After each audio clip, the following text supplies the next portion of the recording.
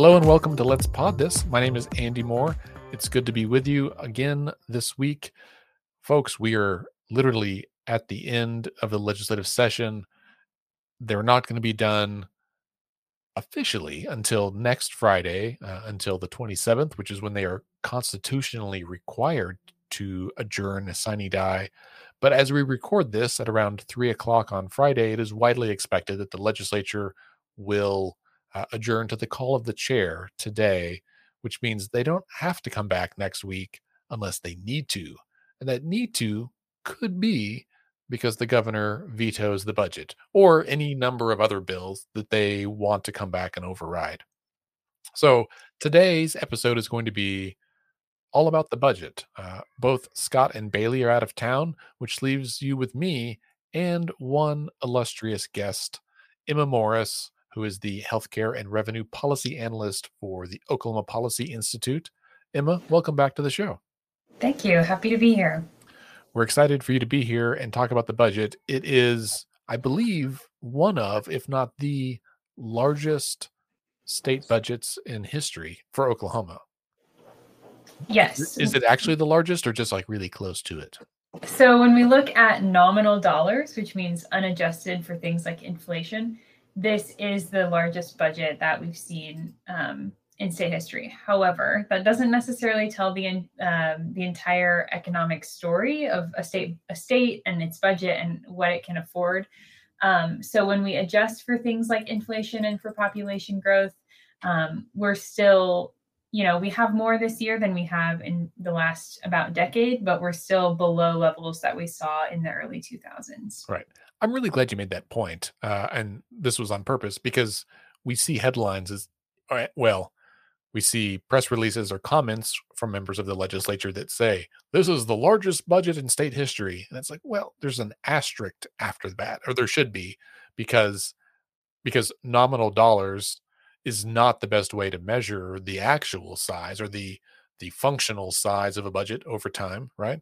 That's right. I may, if you make, $20,000 and then 10 years later you get a raise to $25,000, you're making more money, but it's arguably paying for going not as far, right? Like everything else costs more. All of these things go up. That's the way it works. Exactly. And it works the exact same with the state budget and what our state can spend, right? So if you think about, let's say, public education, they have a certain amount of money every year to spend. But if their appropriation doesn't increase at the rate of inflation every year, then they're, effectively getting a budget cut. Because as the things that public schools pay for to provide public schooling to our children, as the cost of those things increase, our state budget should theoretically increase with those costs to help cover the additional costs, but that's not always, not even usually the case in Oklahoma. Yeah, I mean, I think often we hear, that, it was a flat budget. Everyone was held flat, and that is effectively a decrease, right? If your pay was held flat year after year, that's feels like a pay cut, right? Like right. You can buy less than you could the year before. That's right. And with the inflation that we are currently experiencing, which is not expected to last forever, and in fact, there's a strong argument that we're reaching peak inflation. That people feel it. In fact, I saw a little while ago that the average price per gallon of gas is expected to hit $6 in August. Now, I don't remember who expected this. It's probably some bank, but if that's the case, to compare that to the minimum wage, which is $7.25, it's like, so I can work a whole hour for 1 gallon of gas. That's not a way to run a country, you might say. Right. Definitely not a good way to run the state budget, for sure. That's right. Yeah. Well, let's kind of dig in a little bit to the budget this year. I want to ask you about some specific highlights of things we've heard a lot about in the news or that we've talked about here on this program. But before we get into some of those, could you give us kind of a 30,000 foot view of how this budget stacks up against previous years and maybe where Oklahomans might feel or notice increases, decreases, how those kind of shifts? Yeah, absolutely. So I'll start by saying that a lot of what we've been hearing from legislators or in the news is that we have a budget of about $9.8 billion. But that just accounts for the general appropriations bill. So if we really want to think about the state budget as a whole, we should think about what they're appropriating money to outside of just that general appropriations bill. So when we account for the general appropriations as well as for several incentive programs, and things of that nature that the legislature introduced as a part of the budget and is in the process of passing, then the total budget is actually about $10.9 billion. So it's a little bit larger than what we might be hearing in the news. As I said earlier, we always adjust that number for population growth and for inflation. And so with our $10.9 billion budget this year, we're sitting at about 11%. This year's budget is about 11% smaller than the year 2000 when we adjust for those things. And as we talked about, we adjust for those things to really help us see the full picture of the economic and fiscal picture in Oklahoma. So this year's budget is definitely larger than it has been in the past few years, but we are still sort of seeing a decline from where we used to be in the early 2000s. So 11% smaller than it was 22 years ago. Is that what I heard you say? That's substantial. That means we're having to do a whole lot more with a lot less money. That's exactly. Really difficult. Yeah. Yeah. And I will say that, a few years ago, our state budget was closer to 25% smaller than it was in the year 2000. So we have made a lot of gains, partly because of, revenue packages that the revenue package that the legislature passed in 2018, because of all this pandemic money that's flowing around the economy. But so there's several different reasons, but we are doing better this year than we have in recent years. But I know that just on one data point alone, right, the population of our state grew 5 to 7% in the last decade, right? To say nothing about the decade before that. And so to know that we have more people in our state and we're spending less money means that we've had to make some significant cuts to some state services. Now, I guess people could argue that we only cut those that were, waste, fraud, and abuse, things we didn't really need that government shouldn't do. But that's not really how it ever plays out, right? Like, I rarely see them say, okay, this agency just can go away entirely. They tend to kind of just tamp down on multiple categories or multiple agencies or everybody, as we saw the last 5 years ago. Like, they really did across the board cuts to every agency, and so that ends up where we are now, 11% down over 20 years. But that is, as you said, a little higher than it was like 5 years ago when things were really dire, I think, in our state. Yeah, no, that's absolutely right. We're definitely in a better position than we were about 5 years ago. I will say that just because we're in a better position than 5 years ago doesn't mean that we're adequately or fully funding our state services. I think it's easy to forget sometimes that the services that our state provides really benefit every single one of us, right? We always think about, public education. So many of our kids in Oklahoma are being educated by public schools. The Department of Transportation makes sure that our roads are drivable. So these agencies that are being appropriated funds through the state budget, they really do impact every single one of us, no matter our income, where we live, what our background is. So it's just something to keep in mind when we're talking about this money, right? Because it's the money of the people of Oklahoma. And when we pool that tax money together and we invest in Oklahomans, we're all feeling those benefits. Speaking of money that we pay in, one of the aspects of this year's budget negotiations was a payment back to Oklahomans. Where did that end up? What's the status of that? Yeah, so as part of the budget agreement, legislators are proposing a bill that would basically give $75 to Oklahomans who file any income tax return. So $75 for single filers and $150 for married filers. That's going to cost the state about $181 million. When we went into session, there was a lot of talk about permanently cutting personal income tax, which would have really caused long-term harm to the state's ability to fund those services we were just talking about. And so a one-time tax rebate is, going to be a little bit better for the state in the short term and the long term, because we're not going to see long-term revenue decline because of this one-time rebate. However, I do think it's necessary to point out that this rebate goes to anyone who files an income tax regardless of income. And so, you think about someone making $10,000 a year, that $75 is going to go a long way. Someone making $100,000 a year, that $75 isn't going to make a big difference, right, in their lives and their everyday happenings. And so it's just the legislature could have done something a little bit more targeted, maybe towards just the lower and middle class Oklahomans, maybe increase those payments a little bit, really targeted towards the people who are feeling the burden of inflation, right, and who are seeing their buying power be withered away. And so, the $75 payment is better than fully or permanently cutting the income tax, but there are definitely ways that we could have improved that in order to really make a difference in the lives of Oklahomans.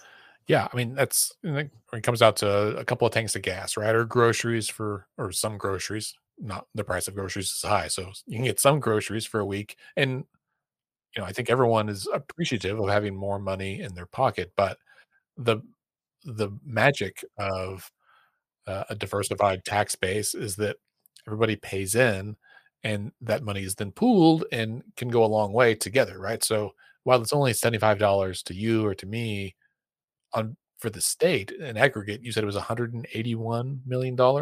So that's like 3,000 teachers we could have hired, right? There's a flip side to this, that if we give the money back, it means that we can't, as a state, spend it on things that we need. Right, exactly. Yeah. When we pull that money together, it goes so much further than $75 goes for one person.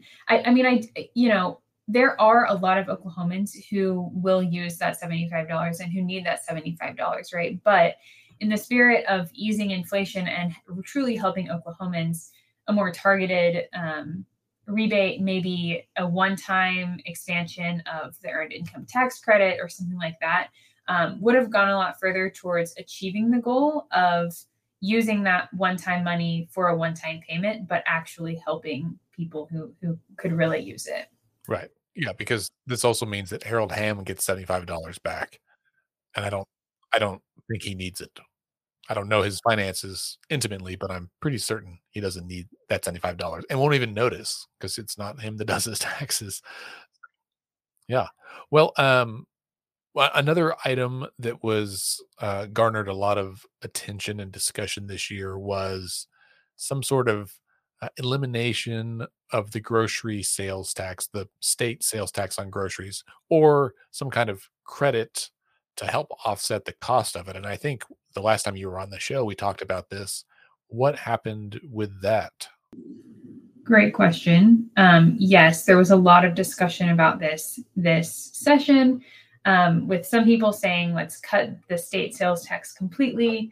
Others saying, let's cut the entire sales tax on groceries completely. And then others saying that we should keep the tax, but create or expand an existing credit to sort of offset the cost of that tax for low-income Oklahomans. Providing that tax relief through the credit would have provided that more targeted tax relief. As you were saying earlier, fully eliminating the state sales tax on groceries would have meant people like Harold Hamm were not paying sales tax on groceries. Offsetting that cost with the tax credit would have meant that people who can afford to pay that tax are still paying it. But people who are struggling to make ends meet and to pay that tax would have been able to offset the cost with the credit. But The debate at this point didn't cross the finish line because as part of the budget negotiation, there was no movement on the grocery sales tax or the credit. I imagine it will continue to be a discussion for the next few years. I know lawmakers on both sides of the aisle have expressed public interest about figuring out how to make that system work a little bit better for Oklahomans. So I imagine it will continue to be a discussion that's had by a lot of people. But this year, we likely aren't going to see any changes to that tax, at least not in the budget negotiation that they've currently laid out. Yeah. So maybe let's look at some of the agencies. Now, I know you have a giant spreadsheet with all this data. Are there any like big winners or big losers that you think are worth highlighting? I think the Department of Health got a pretty big bump this year, which they certainly. I'm scrolling through my big spreadsheet that you discussed. It looks like Health Department got about a 4% increase. Which is a small percentage, but that's a lot of money because they're a big agency. Right. Yeah. So there definitely were some investments that the legislators are going to be making this year. I think one of the biggest ones, and the one that a lot of folks have probably seen in the news, is an increase of $32.5 million to the Department of Human Services, specifically to eliminate the waiting list for Oklahomans with developmental disabilities. So I'm sure your listeners probably know there are hundreds of Oklahomans who are currently waiting for services that will help them live everyday lives, Oklahomans with developmental disabilities. And some of those individuals have been waiting 13 years for services. Fixing this issue has been on the priority list for a lot of legislators for a long time. And finally, this year, it looks like that might be at least closer to a reality. So as I said, there's $32.5 million. The legislators are directing that be used to provide services to more people, as well as provide a 25% rate increase for the providers who actually provide those services, those assistance services. And so hopefully this means that we'll finally be able to get those hundreds, I think it's about 500 Oklahomans, the services that they've been waiting so long for. There are several other agencies that got some investments, although the size of, we'll talk about the Department of Mental Health real quick. Yeah.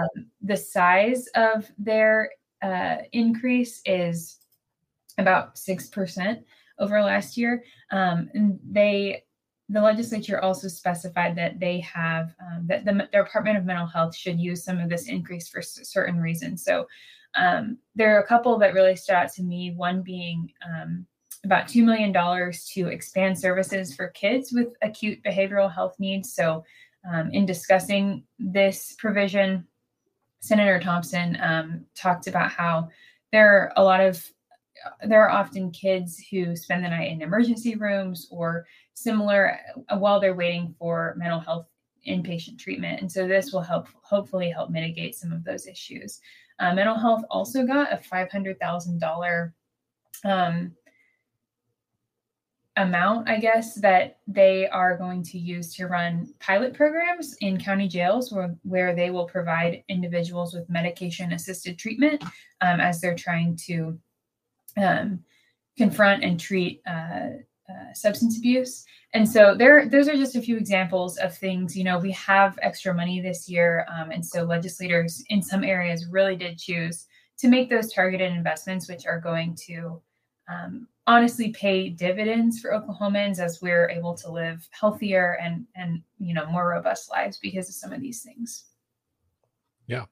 I saw that the Attorney General's office also got an additional, I don't know the additional, but their appropriation was $32 million this year, which is pretty significant. I think it's a pretty big bump. We knew that there was a bill to give them like an extra $10 million to fight federal government overreach. But it's somewhat awkward, I think, that it came out this week because also earlier this week on Wednesday, the 18th, KOSU had a story that highlighted that Oklahoma, the state, paid outside counsel, so a different attorney's office, double the fees for arguing the McGirt case, and it came out to like 1.4 million. And so I know I had a number of attorneys who texted me and said, "Holy moly, that got paid 1.4 million dollars for doing basically one filing and an oral argument." And it was they had originally been contracted for like 700,000, and they added on an additional supplement for that. And so when we see a big appropriation like the 32 million the AG's office is getting, I mean, it's pretty well known that this money is supposed to go towards funding these type of efforts. The state is trying to, in their minds, push back against federal overreach, I guess was what they explicitly said. But again, this means that that money is not going towards other state services that could benefit from it. Do you happen to have in front of you, Emma, like how much the AG's office got last year? So because I don't know what the yeah, I actually do. So for fiscal year 22, the AG's office, gotta make sure I'm looking at the right number, got about 26 million. And there's actually another bill that's part of the budget sort of package that would give another 5.3 to the AG, bringing them to 38 this year. So that is about a 46% increase over last year. If that second bill ultimately passes as part of the budget agreement. So yeah, a really significant increase. And as you said, they have stated that it is to fight, quote, federal overreach, which, could be anything from McGirt to anything else they decide is worth suing about. That's right. As a reminder, listeners, the Oklahoma Attorney General is an elected position, and there will be a very important primary election between 2 or 3 Republicans in June 28th. And then the winner of that, well, if there's a runoff, it'll be in August. But whoever the Republican nominee, I think faces, a libertarian in the general election in November. So anyway, if this is something you care about, listeners, don't forget you actually get to vote for who the AG is, and that person gets to decide how they spend the money. Or if they give it back, I guess that's an option. They could not spend it and give it back to the state for reappropriation somewhere else. That doesn't ever happen though. Once you get the money, you find ways to spend it. All right. Well, Emma, I know one other thing that's been pretty widely discussed this session, is what's called Project Ocean, which is, I think we all know now, like that's the incentive money that the governor asked to be set aside to entice Panasonic or some other unnamed company to move to Oklahoma or invest in Oklahoma. Specifically, Panasonic is looking at building a battery factory. But they, kind of hinted there could be others out there. And when that bill passed to authorize that several weeks ago, the thing that I heard from everybody was that kind of took the wind out of the sails of a lot of these other tax credit, rebate, discount things, right? They're like, oh, well, if we're going to give $700 million to this, then we can't afford to eliminate the corporate income tax or those things. Did that actually play out that way? Did, in your observations, your estimate, did the energy and the money that went towards Project Ocean end up kind of cutting the other things out of the negotiations? Yeah, so I don't know what lawmakers were thinking in their heads as they were I don't know what their reasoning was about why or why not to ultimately cut taxes. I will say that as a part of the budget negotiation, there was nothing. There was no corporate income tax cut. There was no throughout session there had been a lot of talk about also eliminating what's called the franchise tax, and to my knowledge, I don't believe that was a part of the budget deal either. And so I think, there was a lot of discussion about if lawmakers can spend 700 million on a corporation, they can also spend, increased investments or targeted investments in Oklahomans, the people who live here, especially the people who are maybe struggling a little bit to get by or who are needing a little bit more assistance. And so I heard a lot of conversations about that and about people sort of seeing that as an opportunity to talk about the need for not only things like economic development, but also investing in development of the people who live here. So, as I said, I don't know what lawmakers were thinking, but I do think that that was sort of some of the calculus behind those decisions. That's such an interesting way to frame it too. Like with the disability waiting list, right? If we are going to invest that much money to address a need we know exists, imagine what other kind of moonshot projects we could do on behalf of the people of our state that aren't necessarily like going to help a corporation who is for profit and generates lots of money already. There's other ways that money could be spent. There's a lot that goes into it. I get that, but just for a mental exercise, everyone, imagine what the state could do with $700 million to help people. And in fact, I will mention this. We'll probably come back to it, but that money that's being spent on Project Ocean is supposed to be or it is part of the call for a special session that the legislature made this week. They're running a concurrent special session to address two things: the federal American Rescue Plan money, or ARPA money, that the state has received but not yet spent, as well as that Project Ocean funding. And I guess from what it sounds like is that they recognize that Panasonic may not choose us. And then what happens to that money? So I think they want to come back and say, okay, we're going to come back and devise a plan for how to spend that money to benefit Oklahomans, presumably. I guess they could come back and say they're going to cut corporate income tax or something instead, but they'll come back in the coming weeks, like next week, and then coming months to review that. And who knows? We'll see what happens. But I think they're doing this special session now, one, so they can pass the budget, send it to the governor so that he has time to review it and either sign it or veto it, right? And if they send him the budget and then they adjourn sine die today, that means the governor has 15 days to sign, veto, or take no action. But if they don't adjourn sine die today, if they just adjourn to the call of the chair, he only has 5 days, which means he has to act on it by next Thursday. That's the 26th. And I know there's lots of discussions about whether or not he will, but and we don't, as you said, we don't know what's in their heads. But let's say he does. Emma, what happens if the governor vetoes the budget? Does the state just go broke? Does everything shut down for a few weeks? Let's hope not.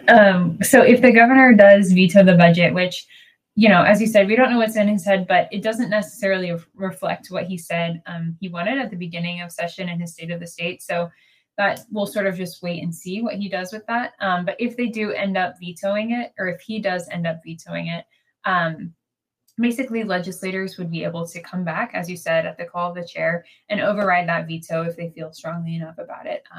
I believe it's 3/4 majority to override a veto, and so could be 2/3.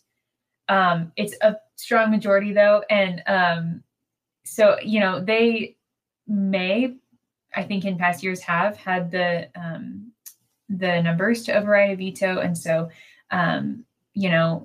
theoretically they would come back, do that, and then we would go on as normal. He can also line item veto things in the budget too, right? I think so. Yes, I have not been around, or at least working on the budget when he has done that. I don't think so. I don't know exactly what the procedure is if he does something like that. That's interesting. I can think of it. I know that it's occurred a few times, and I can't, of course, right now on the spot think of what those were. But where the governor just like said, "Okay, no, not this, no, not that," like, and they were pretty smaller amounts, like a few million. We just toss it around, a few $1 million here or there. But I think then that money just stays in the general revenue fund and either rolls over to the next year, or in some cases, I don't know, we get hit by a global pandemic and are suddenly out of cash. Those things happen. Yeah, no, that actually reminds me. I believe that Representative Wallace, when he was discussing the budget today, I believe he said, even with all of this money appropriated, we still have about $504 million in cash, basically, sitting in the general revenue fund. So I assume if the governor vetoed a line item, vetoed something, it would just sort of go into that pot of 504. Does that, because the only money that goes into like the rainy day fund, they have to specifically appropriate into that fund. So I believe that when the Board of Equalization certifies the revenue estimates for a coming fiscal year, there's a certain percent that, if certified by the board, it just goes directly in. So they typically don't appropriate to the general revenue or the revenue stabilization. I think they can, but I think most of the time it is automatic. They can and do appropriate to the Rate Preservation Fund, which is our third savings account in Oklahoma, which is used to sort of help balance out Medicaid provider rates whenever federal matching dollars change. And they made a few appropriations to that fund in this bill this year. How interesting. Well, as you were talking, I remembered that we have now multiple rainy day funds, essentially. And I'm curious how some of those are performing based on projections from 3 or 4 years ago when they were proposed. In fact, I believe that Oklahoma City Mayor Holt, when he was a senator, was the author of one of those bills. I'd be curious to see how that's playing out. I mean, the goal of all of them, I think, was to provide stabilization to revenue. So hopefully that's helped. Although it's been a bit of a bumpy ride the last couple of years that was not expected when they passed those bills. Yeah, I think that throughout session, several times it's been said we have record or close to record amounts in our savings account. When the Board of Equalization certified this year's revenues, I believe they said we have the fourth largest savings account in the nation. So it appears that we've been pretty good at saving. I think the question is, how much do we get to, right? We have, by the end of this year, I think we're projected to have over $2 billion. And so the question is, like, when do we stop saving and start spending on some of those things we've talked about, right? Yeah, it's been tough. When Governor Stitt was elected, one of his pledges was to increase the state's savings account, because which was also one of Governor Fallon's pledges. And because when she took office, I think she says they had like $2.17 or something. It was a very small amount in the rainy day fund. And then it grew. They made some policy changes and it grew very big. But then we had an economic downturn and some bad fiscal policy, and all of that got erased really quickly, right? And I think this is something we all relate to, man. Just when you think you're getting ahead, some unexpected expense comes through, car accident, kid breaks his arm, whatever, and like whoosh, all that money you saved for months is like gone in a heartbeat. So that's what happened. So then Governor Stitt took office and started at the bottom, right? And then pretty quickly, because times had changed, we were having some pretty good economic success, grew that up to what was then, I think, the largest rainy day fund we'd had in state history. But then, boom, again, pandemic hit, and we had to spend some of that money. And since then, we've had this huge influx of federal funds to help cover a lot of things, right? And there was lots of discussion and some lawsuits about whether or not states could use federal funding to supplant their existing funding. And I think what happened, and is, I guess, arguably still happening, as more COVID money is still filtering in through ARPA and other things, that a lot of the stuff that's the money that we would have spent on infrastructure or on just operations was indeed supplanted or like filled in by federal funds. And that's made it a little more stable on the state ends. The question then is what happens when this federal money runs out once we spend it on this stuff. And we don't even know where all it might go with the ARPA funds, because the way it is now, the governor's office or the administration is in charge of spending it. They solicited They put out a call for proposals or request for proposals and received, I don't know, $200 million worth of requests or something, and or $200 billion of requests, and they only have like 1.7 billion to spend, and they haven't funded it, and so that's why the legislature is calling this special session to go in and review them. There's a lawsuit, I think, from NonDoc or Oklahoma Watch, to try to get the list of requests released, because we don't know who requested what, um, and that seems like a pretty normal thing to request. So we'll see over the next several months if that information comes out, and who the legislature decides to recommend that money be spent on. Yeah, no, the ARPA money is it's gonna be really interesting to watch and see what they do. So it's in Oklahoma right now. We have sort of our general revenue fund that is currently being appropriated, and then we also have our American Rescue Plan Act funds, or the ARPA funds. In some states, they have just appropriated those as part of the state budget. In Oklahoma, our state leaders opted to sort of use two separate processes to go about our general appropriations like normal, which allows outside observers to sort of see how our general appropriations compare to previous and future years. But they do have this opportunity with the ARPA dollars to identify those maybe one time, or maybe so maybe one-time needs, or maybe needs that we can invest in now and then see the payoff in a few years whenever that federal money is gone. They have the opportunity to identify those things, and then with all this money, hopefully actually invest in them. And so, as you said, they will likely use a special session for that. And so I think that's definitely something to watch, just to see, because our state does have a lot of needs. I think all of your listeners could probably identify at least a few. And so this is just a really good opportunity for the state to identify those and invest in them. And, hopefully lawmakers will see it that way as well. Yeah. And the ARPA money isn't just at the state level, it's at the county and the municipal level as well. And I'm willing to bet that some of the requests that the state received were from cities and counties who said, hey, listen, we're not getting as much money as you, but could we partner together on this deal? We'll put in 10 million and you put in 10 million, and we can build a really nice park or a road or, senior center. I don't know. I'm just making up things. I haven't seen any of these requests. And Emma, were there any other surprises in the budget this year that you want to address?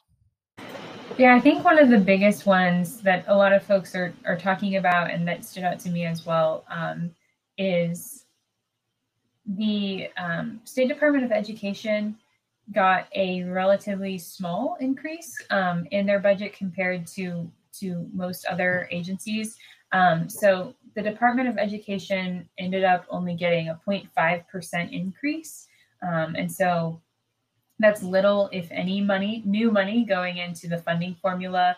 As I said earlier on the podcast, when we don't increase agency budgets at the rate of inflation, agencies are seeing cuts in what they're able to buy.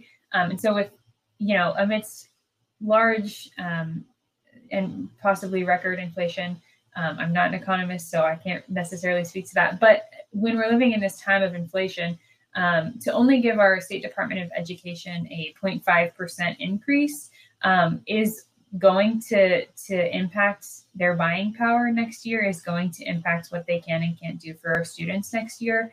And so, especially as we're leaving, $500 million in cash, as we're spending $700 million on a company that might be Panasonic, as we have appropriated $250 million towards rural incentives this year. I think it was a surprise for a lot of folks that the State Department of Education, and by extension, our public schools, didn't also see a pretty big investment.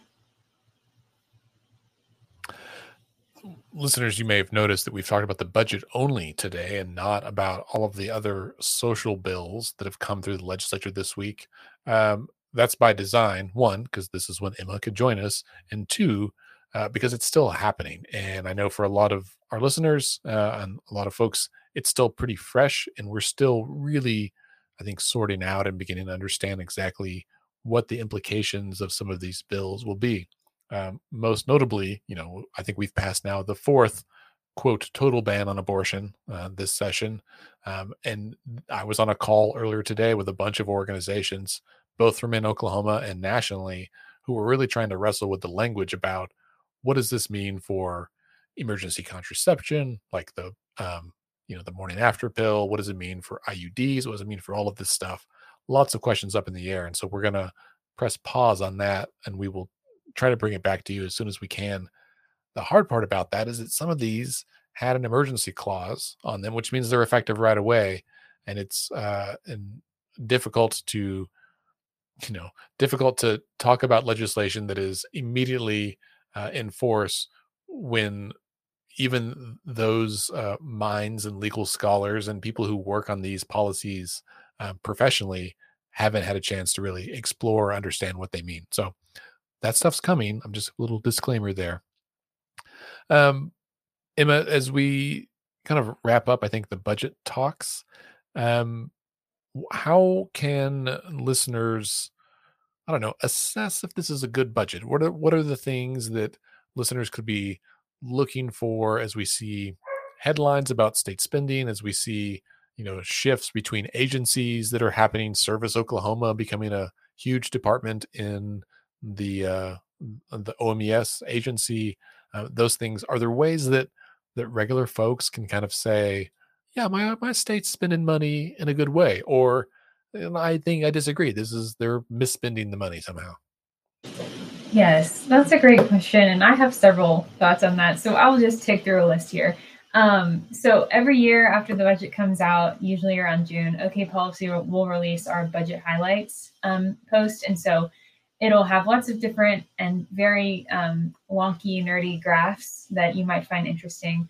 And then we'll sort of tick through each of the subcommittees. So what agencies are getting more, what are getting less. And so for listeners that are really interested in those nitty gritty details, look out for that. For everyone, honestly, whenever we pass the budget as a state, it's often done pretty quickly. It's often done behind closed doors. It's often hard for members of the public to be engaged in the process. For example, this year, the budget bills were released on Monday at 6 p.m. And I believe all of the major ones have passed out of the House and the Senate as of today. And so that's, 4 business days for people who are working, for people who are busy. I know it's May, everyone's kids are doing everything. It's really hard to look at a budget bill and analyze what it means in 4 days on top of your regular jobs and activities. And so I think one of the things is lawmakers need to hear that you want to know what's going on with the budget. They need to hear that members of the public care and are interested and have thoughts on how we spend our money. And so anything that people can do to communicate that or to ask questions to their legislator is really important. And then the last thing is that government manifests in our lives every day. We don't often think about it, right? But when we drive on a road, the quality of that road is a reflection of what the government is doing. What your child is learning at school is a reflection of how we're investing our money in public education. And so think about and try to notice those things. If you're waiting in a really long line at DPS for a driver's license, that's a manifestation of government, right? So sometimes it's good, sometimes it's bad. But anything that we as members of the public can do to identify those things and to identify those issues or those successes that government is having and doing, and then elevate those, I think is really important. So just observing what's going on, observing, oh, my wait at DPS this year is faster or slower than last year, or my kid is really loving school this year and is learning so much. I think we forget about those things sometimes, but that really is like a direct reflection of how well our government is running. So observing those things, keeping track of those things and communicating those things, I think is really important. It's so funny that you use that as the example, because one of my friends who is a listener to the show sent me a text message today of a photo of the line they got to a tag agency before it opened this morning. There was a line, and it took them 4 hours to get in to get someone's driver's license or whatever they needed. And they were frustrated, and they were like, "Isn't this like a government funded thing? Tag agencies are private businesses, but they provide a state service." And I think this person obviously knows that one of the big shifts that is going to happen is that tag agencies are going to take on more responsibility for government activities with this new Service Oklahoma department. And so it's just funny that you said that. I was like, I literally saw a picture of people waiting in line at our state's version of the DPS office, right? Yeah, and with Service Oklahoma, they're hoping to mitigate that, right? So we should be able to witness that happening, and that's a great representation of what tax dollars together means lower or shorter wait times at DPS or tag agency or whatever. So yeah, just keeping an eye out for that, I think, is really important. One can only hope. I do think it's important. I mean, to remember that just because you have a good or bad experience doesn't mean that that's necessarily translatable. I think it's easy for us to examine our own experience, and we should, and say, oh, well, this is good, or this is not good, or this could use some work. But things we highlighted, right? Like we highlighted that the education budget was mostly flat. Well, that's probably not great given where it's been. But the disability waiting list is hopefully going away, right? They got a big influx of money that should allow for them to at least meet the needs of people who are currently on the waiting list. And that's good. If that happens, that is tremendous. But there's everything with a budget, whether it's your personal budget, the state budget, is a give and take. We all like spending money on fun things and not on, utilities or bad things or whatever bills. Golly, I think I got a insurance healthcare related bill in the mail today. That's never fun, right? That's always way too much money. And so listeners, as you, I guess, go about your life over the next year, stay tuned. We'll certainly share OK Policy's budget information as we always do, so that you can kind of have a better, more educated perspective on what this budget looks like, especially because it came out of the shadows so quickly and got passed so quickly, as it does almost every year. But then maybe pay attention more. This is an election year. Everyone who helped craft this budget is, if they're running for office again, they're on the ballot, and there's an opportunity for you to reflect your preference, your approval or your disapproval of them in that way. And that also means, regardless of voting, they're going to be campaigning. People are going to be knocking doors, participating in candidate forums, meet and greets, all of these things.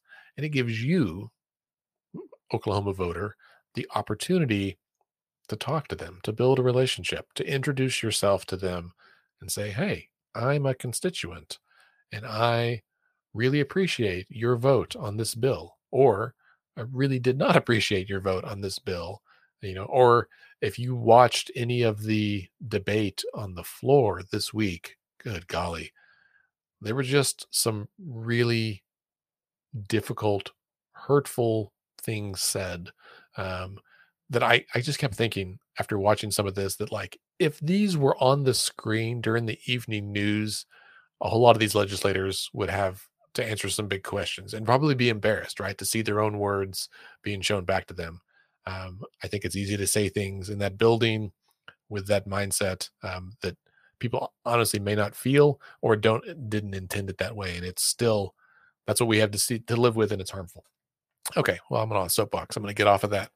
Listeners, that brings us to the end of this episode. Emma Morris from OK Policy, thank you so much for being here today. Yeah, thanks for having me. Don't forget, the deadline to register to vote for the June primary is June 3rd. That's in 2 weeks. That means you need to check your registration, make sure that you're still on the rolls. Go to elections.ok.gov, log into the voter tool to do that, and then ask around. Talk to your friends, your family. Ask them if they are registered to vote. We can start there. People will say, I think so. Tell them to go check, right? If you've moved recently, if you haven't voted in a while, there's a good chance you might not be there. In fact, I met someone last week who moved and was still registered at their old address, and it had been a number of years, I think more than 10 years since they voted, and the registration had been marked as invalid because they hadn't used it in that long. Don't let that be you. Go do it. Go register. You can get a registration online. You can print it. You can go to any tag agency. Hopefully you don't have to wait 4 hours to get it. A lot of post offices have them too, but honestly, you can just go to the election board and print it off. That's a great way to do it.